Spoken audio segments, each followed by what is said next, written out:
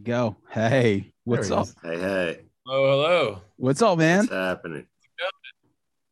What's going on? Hey, welcome to Red River Podcast. This is where we talk some movies, some music, some pop culture, and sure, we took the name from Texas Chainsaw Massacre too, so this is pretty cool. Nice. Uh, Yes. but yeah, BJ, man, welcome to the show. I just watched Studio 666 yesterday. Brian watched it on Tuesday. Awesome. Yep. So this is First time I've been to the theaters in a couple of years was your film. So, Oh, well, congrats. I hope it was a good experience. absolutely, man.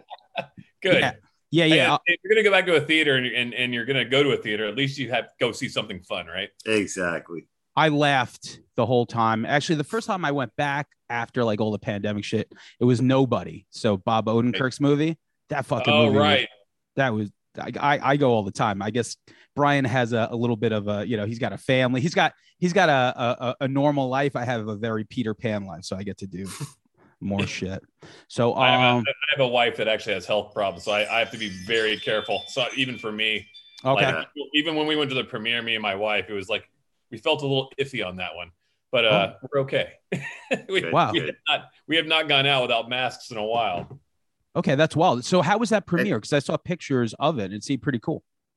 Oh, it was amazing. I mean, as a director of any movie, when you're having a premiere, like the Man's Chinese Theater is the place to have it. I mean, that's like history. That's like Hollywood history, you know. So it's like, honestly, if I died tomorrow, I'd be like, yeah, cool, man. I had a premiere at the Man's Chinese. I mean, what more can you ask for, you know? And the after party was great. You know, David Mortimer, my publicist, on here. We all hung out and it was rad, and we got to see the band, and it was fantastic. Yeah, we had a good time.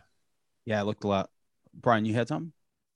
Oh no, I was just saying we were talking about the pandemic and all that whatnot. Now you filmed this movie. I keep reading filmed in secret during the pandemic. On like, but could you talk about like film Yeah. how it came together? Yeah, I mean, but we started before the pandemic. You know, we were already in production, and we were about 20 days in when we were doing the movie. And then I'll never forget, we were shooting the very last scene of basically the very last part of the movie with the rain and with Jeff Garland and Dave, and it was full on raining on us. It was pouring. I remember it being so ominous, and there was all the stuff in the news being like, we don't know what's going to happen. There's looming, you know, we might be having everybody do a lockdown, and we're all standing in the rain. We're going, what are we going to do? Like, what can we shoot? I was like, well, let's shoot the ending in the rain. I mean, honestly, like we can creatively, because it never was supposed to rain, but it just was raining. So we decided just to go ahead and go for it.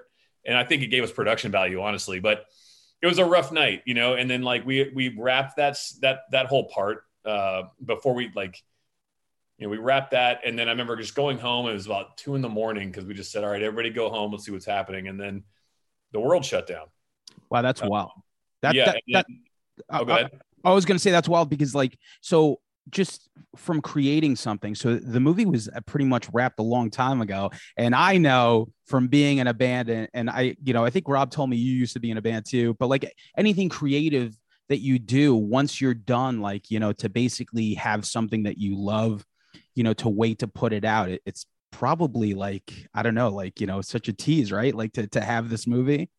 It was hard, man. Cause when we shut down, we thought we were going to come back in like 2 weeks. Yeah. Yep. All of us did.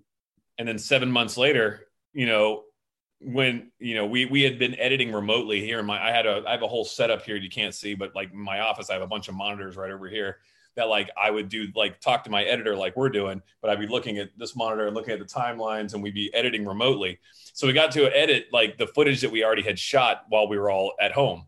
But when we got to a point where we all had to stop because there was nothing else we could do. And then just the months kept going. It's like, oh my God, we're going to get back. And finally we did, and it was, we shot that. Then there was visual effects and, sound design and score and, doing different cuts of just trying to improve it. It was really one really hard thing to keep you couldn't talk about, I mean, all I wanted to do was tell, I'm working on this thing with the Foo Fighters, but yeah, I mean, had to constantly keep it down. Amazing. Because here's a guy, I've never made a movie, but like you get Dave Grohl, who's basically the ambassador of the world. Like, like I picture Dave Grohl knocking on anyone's rehearsal door and everyone will be like, hey man, why don't you come in and jam with us? Like Oh yeah.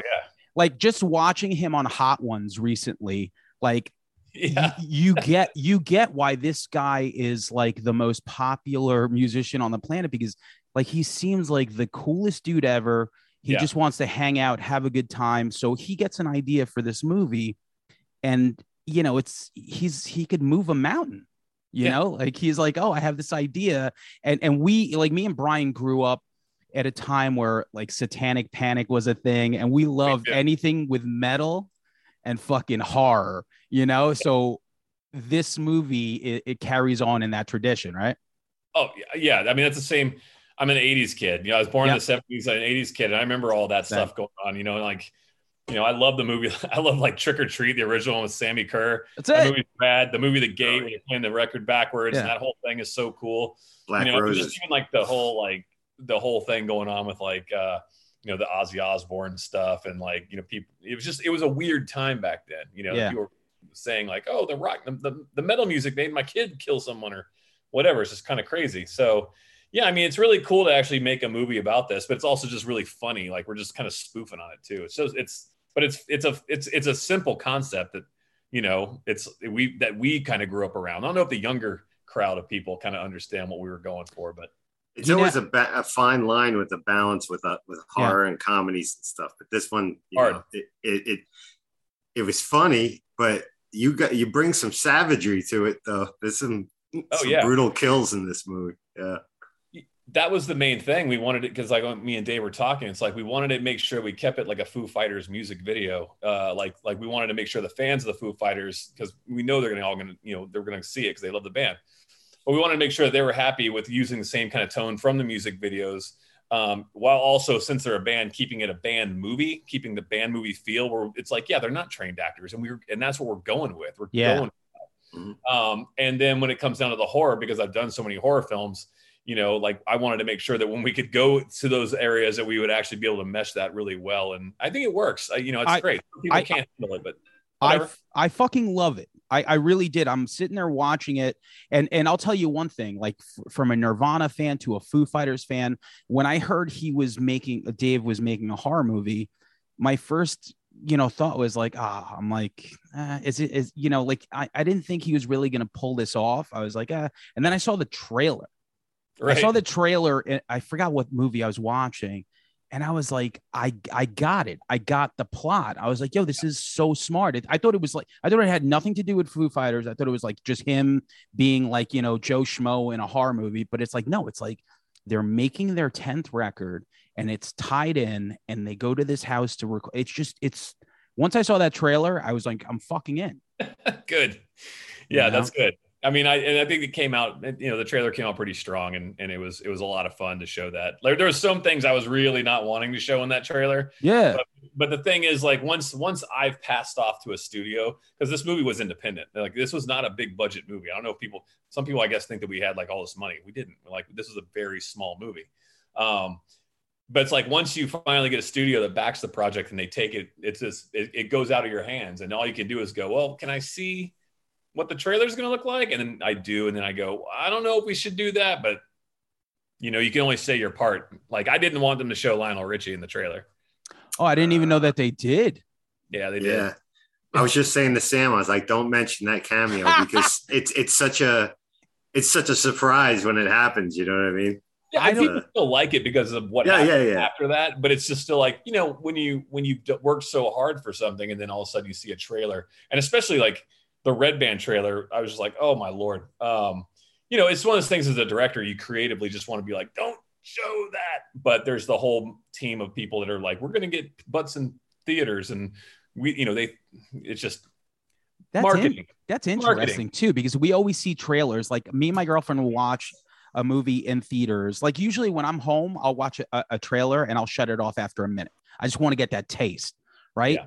but when you're sitting in a theater, you're kind of forced to just watch it. And I'm always wondering like how that does happen. Like, cause she'll be like, oh, they showed like the whole thing. And obviously listen, a 2.5 minute trailer doesn't show the whole thing, but it can show a lot. And I didn't even notice that they showed Lionel Richie, because when I didn't even know. And I laughed so loud when that happened, because I was like, this is, it's so funny, because it reminded me of like the cameo in Zombieland, like Bill Murray's that might have been the greatest cameo ever, but this is like up there.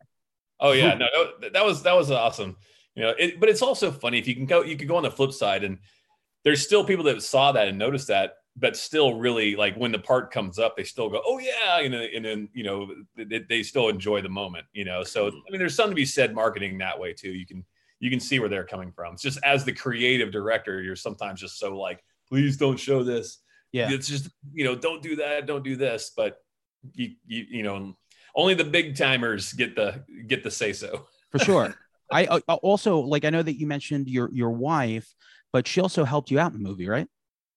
Oh, she helps me out with everything. I mean, that's the thing. Like we're a team, and with Adrienne, it's really, she does a lot behind the scenes that not a lot of people see. And see, like with me, like I'm always going back and forth throwing ideas. She takes care of me when I'm stressed out. She takes care of me when I'm happy. You know, that's the thing. Like, and not only that, but she's on set working too, doing makeup on sets, and helping me there. So really, she has probably the toughest job out of anything. You know, that's even all the way to premiere day. You know, she has a very like very vital role in my life with filmmaking. Okay. And just out of curiosity, like, how did you get this direction? How did you get this job to basically make this movie that you know, it just seems like such a, like I said, from Dave Grohl's mind to, I guess, the dude that wrote the Midnight, who is that? Jeff Bueller? Was that his name? Bueller. Yeah. Yeah. To screenplay to you. Like, how does that happen? There's a number of factors. And it's funny, I'm learning other stuff, like as I read other things, or like I talk to some of my friends who are on the sets. Like it really started with Dave, and I had worked on the Run video with Dave and the guys. But Dave got the idea of what he wanted to do, and that he wanted to make a horror film. So he made this pitch, and then Jim Rhoda, John Ramsey, the two producers that would do Sound City and Sonic Highways, were over there while they were doing Medicine at Midnight. And he threw this idea to him, and they're like, why don't you bring BJ? He's like, oh yeah. And they're like, yeah, he did the Slayer videos and all that stuff. He's like, oh, that's rad, because it's all practical effects for the most part. And so they sent me the pitch. I read his pitch, and then I started adding things to what I thought would be cool to add to the story. I did a lot of like background stuff on the Dream Widow things, and what, you know, like in the movie, there's like these shadow people that are kind of basically the cursed ghosts of Dream Widow. That was never in the script, but I thought we needed more of that kind of thing in the script, just something like an evil presence other than the caretaker Greg Knoll. So I did that. I did a lookbook of how I thought the movie should look, how it should feel, how we should shoot it, and then we had a meeting. And then me and Dave, I went over, I gave him the lookbook. We went over directors that we like horror films that we like, what we were kind of going for. Like yes, band movie, yes, comedy, yes, horror, but we like John Carpenter, but we also improv style of like, you know, the Seth Rogen movies and things like that. So we were throwing around all these ideas, and then he's like, yeah, let's do it. And then I found out today that even Tony Gardner, who did all the Slayer videos with me, is a good friend of mine who also does all the Foo Fighters stuff, also told Dave, he's like, oh, you need to bring BJ on, because he knows how to shoot and light and deal with special effects. And it's really important for special effects artists to have a director that knows how to light things, and how to like cut away really fast, so you're not lingering on something too stupidly long, unless you want it to be silly. Like we did that a few times on that, but it was all intentional. You know, I'm just thinking of a scene, but go ahead. Oh, you know what scene I'm talking about. Yeah. But Tony, you know, he was like super pumped about it, because we've done so much together. So he was also another big factor in it. You know, we all were, and it all just was more of like a family style thing. Like it was a family buffet. So we all kind of knew each other at that point. And I think that's more important to Dave too, is having people around that he can just shoot the shit with and have fun with. Yeah. And know we're professionals and we're going to do the job right. It seemed like I would say like a lot of it seemed like maybe it was like an ad lib or kind of like a loose script and stuff, because everything was like so, you know, like you see. I think I read that Taylor improvised like almost everything, right? Taylor, yes. I don't think Taylor read the script, I think, once when we did the table read, and then he didn't really, I don't think he really memorized his lines. But the thing that was fun with Taylor is he would know when he would have to say a line, and he would kind of also just riff off, he'd go with the script, and we would, we'd bring him back in if he started going off script a little bit. But he would he knew when his part was coming up, so he would have to say something. He would just wait for those words, and then he'd listen to what the guys are saying, and then he would jump in. And yeah, so I mean, for the most part, I let all the guys improv anyways, because, ideally I wanted this movie to be about who they are and what they are. And so it's not just the Dave Grohl show, it's the Taylor Hawkins show, the Nate Mendel show, the Rami Jaffe, the Chris Shiflett, I want Pat Smear in all my horror movies. Pat is like cinema. Pat is cinema music gold, and the most awesome, soft-spoken, happy guy on earth. And what's so cool is you see his demeanor in the movie. It's totally Pat. Yeah. And that's what I wanted to translate, and that's why we let them kind of riff and improv a bit. As long as we didn't go off the topic too much. What they would say to each other is way more impressive and way more real than what's written on a page. For Pat's sure. a hell of a screamer too. Those are some great screams. He was, yeah, for sure. But and also, like you said, the ghost things, kind of in the house and stuff, the lighting on those things were fucking great. I thought they came out really good, right? Face? Are you kidding me? Yeah, that was, and it's funny because those things, they were people in pitch black suits with LED red lights, eyes, but it was just a black mask. There was no mouths. So we didn't have the money to make everybody have a moving, scary costume and animatronics. We didn't have that. So what Tony did was he made an actual, just a head that was a perfect sculpture of what that creature's face would look like. And we shot it on green screen, and the mouth would open and close, and we got it yelling, we got it chattering, we got all sorts of different angles of it, from a frontal to a 3/4 profile to a profile, then vice versa the other way. And what we would do is we would actually CG, on the actors in the scene, we would take the face, and whatever the creature was doing in the scene, we would take the face of what we shot of the actual makeup effects head, and we would cut that and put it on those shadow people. So that's what gave them the mouths, and when they'd scream, they had that stretchy, black looking, gooey, freaky stuff. And if you look real close, you can see detail of a little bit of freaky skull stuff. But we wanted it to be more of the Fog. Where it's it was more of a throwback to the Fog to have those characters in there. And that's one of the Easter eggs, why they're in there and why they look the way they do, because that's what it is. I said it to my girlfriend who's never seen the Fog. She's 8 years younger. She thinks I'm an idiot. I was like, I'm telling you, I'm it's the Fog. And she's like, I've never even seen it. I'm like, all right, whatever. But that's a total throwback to that. And actually, to get back to your question about Pat, about the screaming, which is funny fact, is that after we had shot the movie and we had Pat yelling so much, when I saw Pat at ADR, we were like, all right, Pat, we got to get a couple more yells. And he's like, I got to tell you guys, I can't yell anymore. That actually damaged his vocal cords from yelling during filming that movie. So he can't actually yell like that anymore because of Studio 666. Wow. He gave it all. That's it. Sure he left it on the table right there. Yes, he did. Another really cool part of this is Roy Mayorga, who Roy is New York hardcore to the bone. Awesome. So we had him on my other podcast a while ago. He's so talented. Even before the movie, he would just put these clips up of the synth shit that he would work on, and the dude fucking drums for Ministry. It's I remember seeing him and being like, this fucking guy's killing it. But just I mean, just amazing. If you want to talk about just his score work. He nailed it. That's the thing. So, we had John Carpenter do the theme song to the movie.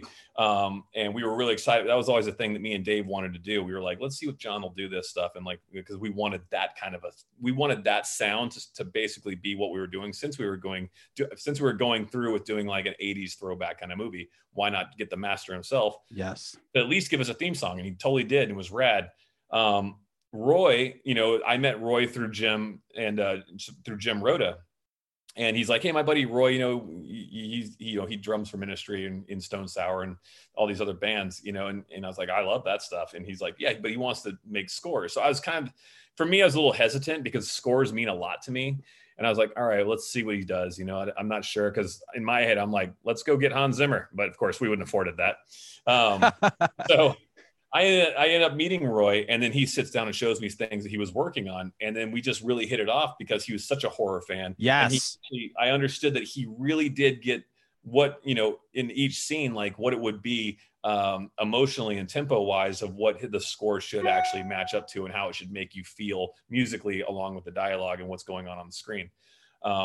And he was such a hard worker, and honestly, like he's like, I would hire Roy on anything from here on out because he really gets it from the John Carpenter's like mixing the theme song that we got to incorporating that into the movie. And also as the movie goes, it's nice and synthy, but when it starts getting real, we actually built it up to more of like an action film level and actually added more orchestral kind of like instruments to the score. And I think it's a really interesting mix of synth and orchestral music, and he nailed it, you know. Yeah. And he is really, the guy is like, you can't even, like you said, he's so talented.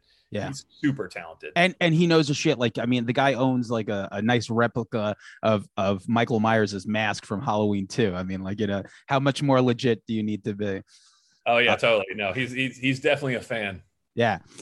So, you know, obviously it's hard to not hard, but, you know, we don't want to give anything away. But I mean, was the last part of was the ending always the ending, or did you mess around with a few other ending ideas that would be, you know, released later on? Which ending are you talking about? Oh, I'm just talking about the ending. Yeah, I'm just talking about like, that's 3. Did you always have the vision for the way it went? It was in the script the way it went. I did have to change a little bit in the pool sequence because we had shot that at COVID time, and what was originally supposed to happen, we just weren't allowed to do that because like basically like it was a whole thing where everybody had to kind of like tackle on top of each other, and it was like this whole thing. Social distance wise, it couldn't work, so I kind of reworked the scene to what it is now, which I think plays a lot better. I can't really get into detail like what the difference is, but like, you know, I think that what we ended up doing came out really great. We just had to change we had to change some stuff because of what COVID. Yeah, because I was genuinely watching it and thinking to myself, like, I don't even know how this is going to go, which is cool. You know, you like, I'm like, I don't know how this is going to play out. And like, when does that ever happen? Yeah. Yeah, exactly. I mean, like sometimes you just see it coming, you know, and in this one, it was kind of fun because you think you have an ending and then you think you have another ending, and then, whoa, there's another ending, which some people I think are bummed out about. Because like, oh, it's too long, or it's like too much of this or that. And I'm like, well, whatever, you know, it's like we have 6 guys in a band and we have to tell a story too, and we have to kill these people off. Yes. You know, so yeah, was it a little bit long? Yeah, sure. But is it fun? Totally. I thought, I mean, I guess it's so hard when you make something and people do say stuff like that. I haven't heard that yet, obviously, but it's like, to me, I'm like, I don't know. I sat there, like, I genuinely, like, I didn't, like, you know, when you set up to talk to someone, I'm like, man, I really hope I like this movie. And I fucking loved it. Like, I texted our buddy Rob. I was like, oh my God, I'm like, fucking love Studio 666. So good, you know? So like, I'm like super happy. I hope it definitely, you know, gets watched by as many people as possible. I also want to say that you made my favorite Hatchet movie. Oh, thanks. I mean, you did, like, honestly, like, I think Hatchet 3, like, I get it.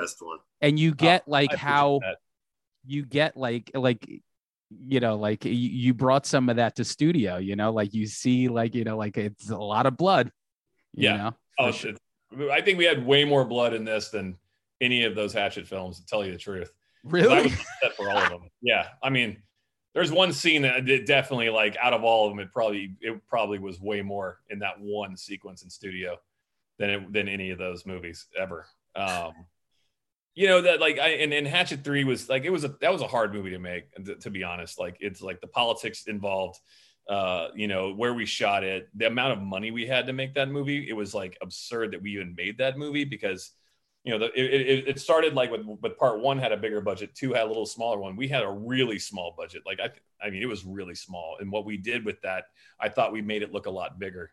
And I'm proud of the way it looks, and I liked what we did, and I like the practical effects stuff that we were doing with it. You know, it's just that, again, it's another movie that kind of throws back to the 80s style horror films, you know. Oh, definitely. And just like Sam mentioned, Hatchet 3, and I'd be remiss as a huge Slayer fan and not say Repentless is my favorite video of all time.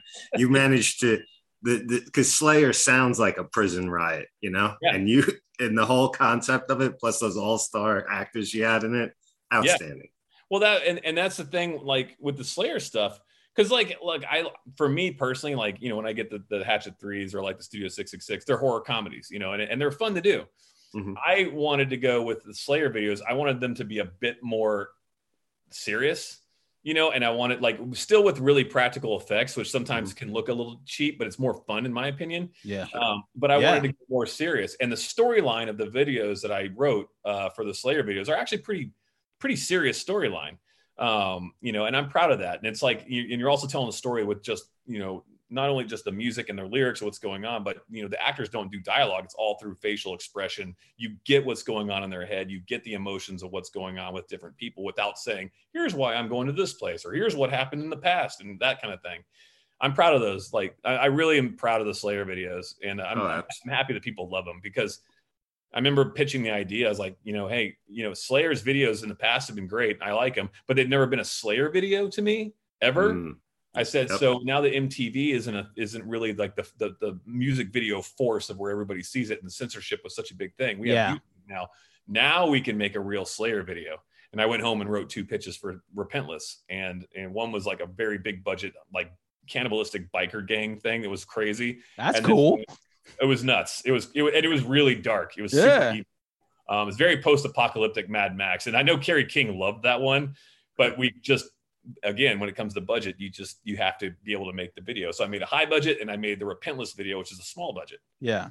And then once that video came out, people were super pumped about it. Then I had to go write, because I wasn't originally going to do a storyline. It was just going to be that one video. Then I had to write the storyline of a prequel and a sequel.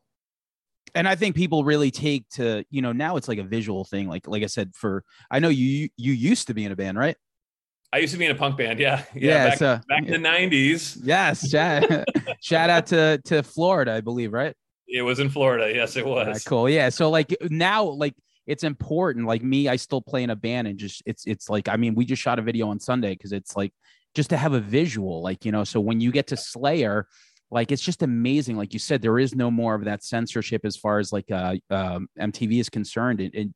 And like, I feel like it really made that album pop extra hard, because people love those 3, you know, it's just, and like you said, it's like Slayer never really had a video that looked like that. And when you think of a prison riot, like that's about as violent as you could realistically get without being, you know, like a slasher or something supernatural. It's like, okay, it's like all these people, you know, that are probably, you know, down to fuck each other up, you know, in this video. And you had fucking Tony Moran, right? Who else is in there? Yeah, right.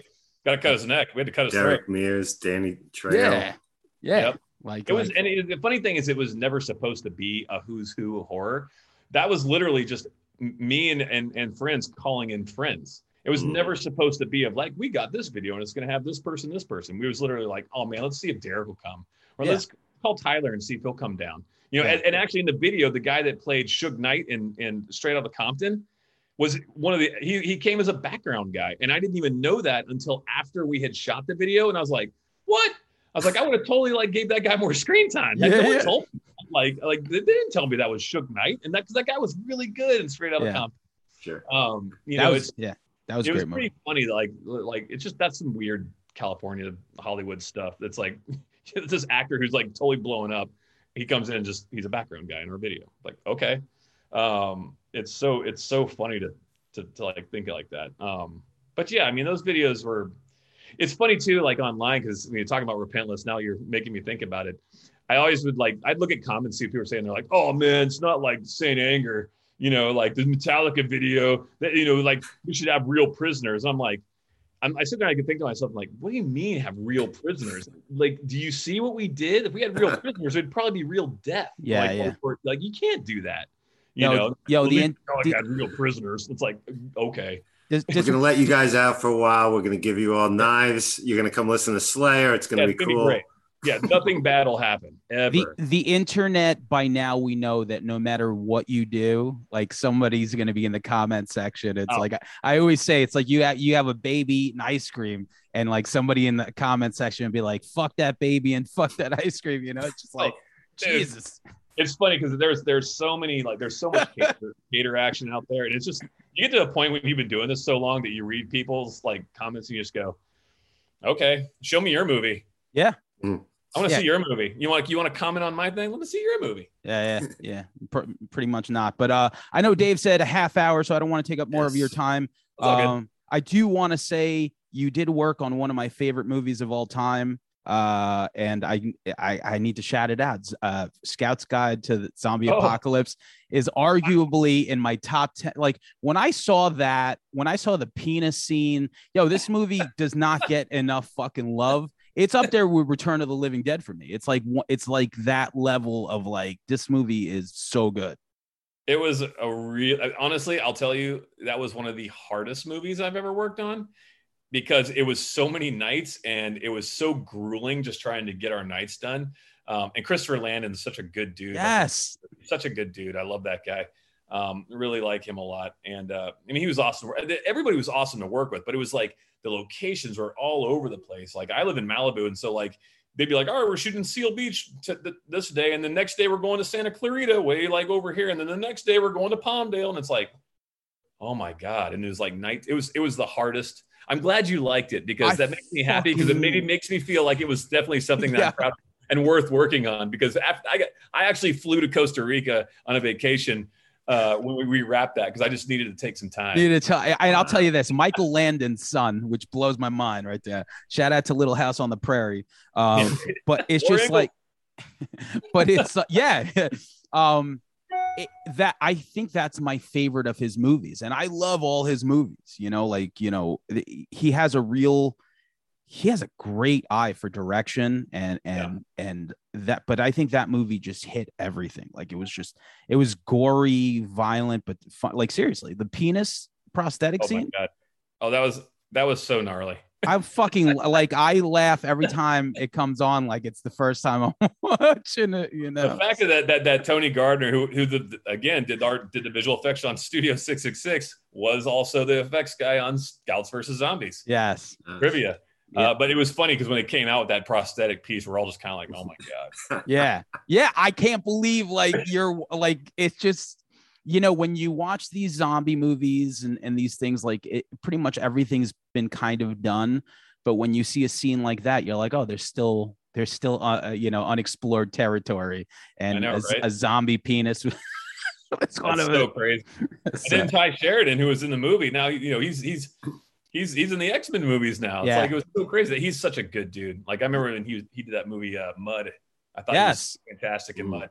And I was really excited to like meet Ty, and since then we communicate all the time. He's he's a good actor and just a good dude. So yeah, that's awesome. Yeah, I mean, listen, I could sit here and look at your filmography forever, but I don't want to hold you hostage, Brian. I don't know if you had anything else.